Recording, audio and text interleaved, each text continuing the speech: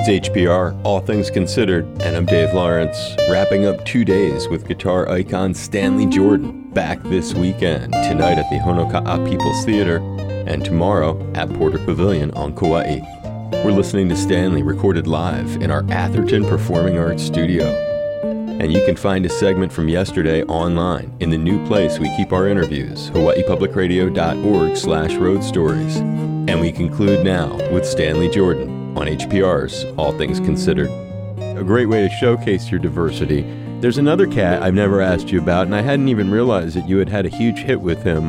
Country legend Kenny Rogers. I've never seen him. I have ate at his restaurant some tasty breakfasts there in Vegas, but you recorded Morning Desire with him. He's a guy I've never remember anyone telling a story about this guy. Well, he had seen me on the Johnny Carson show. Oh, this and connects. He had written this song, and he was going to put it on the album. And George Martin, the Beatles producer, was the producer of this album. And the issue that he had was that this song, he thought maybe it sounded a little too much like Bruce Springsteen, I'm on Fire. Okay. And he didn't want people to think that it was, just a cop of that. Right. Then he saw me, and he thought, that's it. That's what's going to make this song different. And so they contacted us, and of course, I'd love to work with Kenny Rogers. I've always loved his music, and so we did the song, and I loved working with him, and I really loved just the surprise pleasure of working with George Martin as well. Right. And I really kind of understood what a good producer does. There's different styles of producing. There's more technical, there's more administrative producers, there's more arranging oriented. He was kind of in the middle of all three, but there was another element that was more just sort of humanistic. Like, he had a way of bringing out the best in people just on a human level, just making you really, like, at one point we were in the studio and he was literally like pulling, like with his hands, just pulling, like, give me that Stanley stuff. I want more of that Stanley stuff. And I was like, wow, okay. And it's like, the more it sounded like me, the more he liked it. And that was so awesome, because so often you go in the studio and they already have a, standardized thing that they want you to do, And basically what he said was, pretend this is your album. And what would you play if this was your album? And the solo I did, for me, I think it stands up to any of the stuff on my albums. And just one other thing I'll mention about that. So there was already another guitar on the track, and they weren't 100% sure if they wanted to use it or not. It was just kind of a reference rhythm guitar part. Mm-hmm. But I really liked it, and I really wanted them to keep that guitar. So I wanted to make sure that whatever I did was compatible with the guitar. So I said to George Martin, if you don't mind, I'd like to take some time and sort of study that part and figure out how to really mesh with it. He said, no problem. And so I sat down and I put on my sort of academic composer hat, and I actually wrote out the main riff. And, it took a little while, but he said, take as much time as you need, no problem. And they had a basketball court in the back of the studio. So I heard him just shooting the hoops in the back. Where did you record? The studio in LA, just Okay. a little sort of boutique studio, and it's the only time I've ever recorded there. But just the sound of that basketball hitting the ground let me know that all was well and that I could do whatever I needed to do. So I have this memory of hearing George Martin's basketball, and that's something in the background. You don't hear about that from anybody. And was there times that Kenny Rogers and George Martin and yourself were all in the studio, or no? Kenny picked me up from the hotel and he brought me there. Okay. And he had some other things to do, so he stayed for a little while and then he left. He had the most amazing car. Whatever company it was, they decided that they were going to give him their super high-tech, 21st century version of their idea of a car. So, like, when he picked me up, I was looking around. Nowadays they've got the Tesla and all this kind of stuff. But the first time I had that kind of experience in a car was when Kenny Rogers picked me up from the hotel. And I was, like, in the 80s. Yeah. 86. Right. That song did really well. It was the #1 country song of 1986. You think about things that shape people. and help people to end up being the kind of cats that they are. And when you were really, really young, and you would know better than me if this was a critical moment in your life or not, perhaps it changes through your life, how important it was when you got together. It was Quincy Jones. And can you share that remarkable story? And did you ever get to cross paths with him again, I guess, after the story? That would be the second question. Oh, okay. So I grew up in Palo Alto, California. Okay. They put together a band, a high school all-star jazz band from around Santa Clara County. Okay. Bud Dimmick, who was kind of locally famous, really talented guitarist and teacher, he was the one who auditioned me. And so he heard me and he said, oh, of course, we definitely want you in the band. So what the band did is we did a concert with Quincy Jones. The concert was in San Jose, so obviously we did that song, Do You Know the Way to San Jose? You know? And I believe we did Killer Joe, but I did get a chance to talk to Quincy a little bit, and he was very encouraging. And it was sort of like he sort of just welcomed me. He's like, well, I know I'm going to see you again. You know, I love your talent and your playing and stuff. So that was really sweet. Just what a legend, you know. No ego, just really all about the music.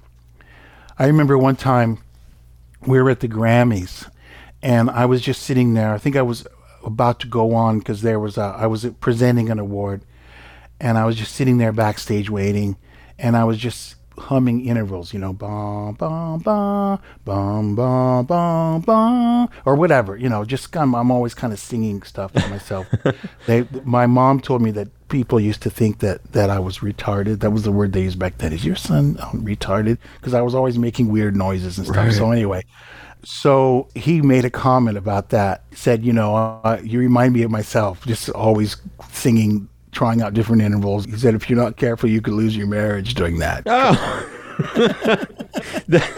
that's fun. I don't know. Maybe I'm telling too much. But. No, that's a great, and these are great stories that help people to understand reasons why these shows are unique, and to see Stanley solo. And final note on that one, I guess it wouldn't be right to have asked, did you ever get to run into Michael Jackson through your life? When I think of Quincy, I think of him. No, I've never met Michael. When I did my Flying Home album, significant part of it was recorded in Tito Jackson's studio. So I got a chance to talk to him because we were there for like a week or two. Wow. And at one point we were doing our session, and this young woman came in, and Tito goes, yeah, I'd like you to meet my sister Janet. Oh, hi, Tito's sister Janet. So we're just sitting here talking, and after it took me 10 minutes to realize, hey, wait a minute, this is Janet Jackson I'm talking to right now. But she was just so sweet and unaffected, and she was really excited to hear the guitar stuff that we were working on. And she said, you know, I've always wanted to learn guitar. I said, well, I can give you guitar lessons. So I guess I still, Janet, if you're out there, you can still get your guitar lesson from me. Hopefully she hears this. What a great sense of humor and good energy. And he also shares his great spirit in concert tonight at the Honoka'a People's Theater and tomorrow at Porter Pavilion on Kauai. I hope you had fun today, getting to just go over some stuff and to just kick back and relax again. It's always a great pleasure. Stanley Jordan.